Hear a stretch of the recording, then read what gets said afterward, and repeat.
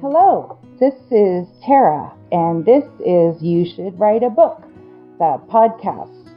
This segment is in my series Stroke of Genius, a memoir.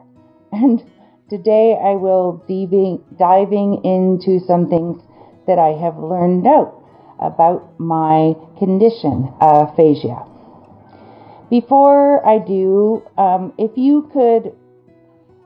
if you're watching this on my YouTube channel, please like the video and to subscribe to the channel. This is how YouTube learns how, not whether it's good things that it should advertise to other people. And if you've seen this on one of my Facebook posts, please like those posts. Thank you.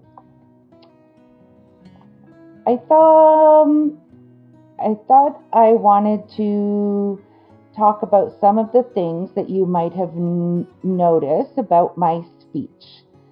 Second, that how affects me in writing sentences. And third, how the brain learns language. And fourth, my process of becoming fluent in a new language. In my case, I have no difficulty comprehending neither what I have heard, either someone speaking or in a book, or what I have read. All of my thoughts are clear and as the same way than the same before the stroke. When I wake up, I just think normal, like I've always been. And it's not until I speak I remember that I have a language problem because of aphasia. And that makes me sad. I have a figuring way of explanation some of the examples. If I to speak the word very, my brain translates the word of. It is because it begins the word v sound. And if I don't catch the mistake, I will just say of instead of very, believing that I've already said it correctly. People have noticed that my speech has improved. And it is because sometimes I'm better at correcting the mistakes faster, but the are still happening in my brain. That instant correction leads to this halting speaking, and it is exhausted. This is that I can get quite tired after speaking for some period of time, and I'm better in the mornings than in the evening. My brain decides that it has no more words. Another example of what is when I lose words. So yes, I understand that every one of the people our age of me, we all lose words sometimes. But it happens to me all the time. And in a conversation, the only way I can explain it is when I'll be in the middle of a sentence and I know what I want to just say in the sentence. And the word is a white box. It's gone. It's just blank. Sometimes I'm learning to try and figure of thinking a relating word, but sometimes I can't find a related word. Early after the stroke, someone asked who the Prime Minister was, and it wasn't that I didn't know who it was, I just couldn't think of the words. But somehow I came up with Pierre, who is, of course, the father of the Prime Minister, Justin Trudeau. And Pierre was also the Prime Minister of Canada in the 1970s when I was growing up. It was the closest my brain could to get the answer that I knew. I knew what he looked like. I knew what his politics are. I just couldn't have Justin Trudeau's name was gone. I found I am fluent in speech when I'm now in topics that I'm most familiar in, subjects that I know really, really well. Some of the subjects that I've spoken about, topics that cover about my things like the marriage program that I've done. When I talk about them, I'm very fluent. If I have conversations that include new information or even talking about new experiences since the stroke, I glitch more often. I'm not sure I feel about that. I could still have the ability to talk about the Bible and preaching more than I can talk about some other common topics. I'm not sure how I feel about that. But all of that information is still in my brain. Now, I'll talk about how I am learning about new language.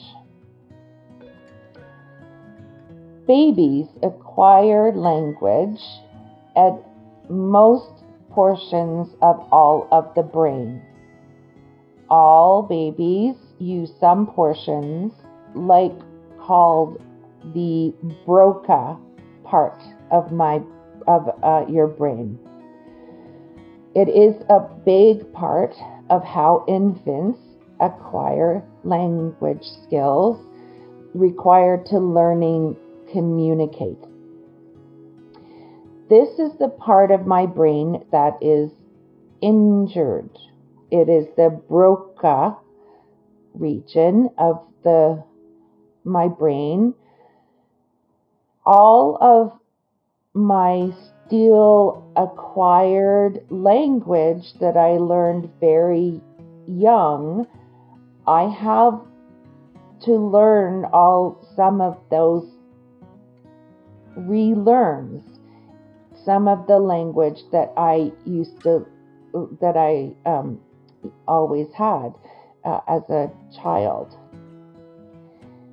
So this process for me, it is like learning a new language in a foreign tongue. Imagine that you are an English person and in your 20s decide to learn Greek. I only said Greek because in Canada we would tend to do French, and we have some French in part of our language, and in the United States you would have Spanish, but Greek is not a common second language that someone in North America is trying to learn. When you're learning Greek, you'll learn some of the vocabulary and you will learn some common phrases, and eventually you will begin to learn the sentence structure. Now, then imagine that you are the only person who speaks this language, and that it's the only language that you know. So you've lost English. Now you're learning this new language, and you can only speak it. You can't cheat for an hour and go speaking English with your friends. This is it, is this broken Greek.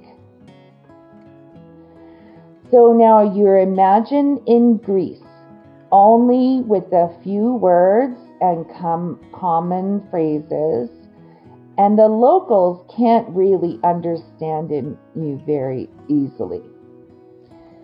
And they try to be kind, but it is really annoying to listen to you as you're not fluent. And even more sadly, you might stay in this state forever,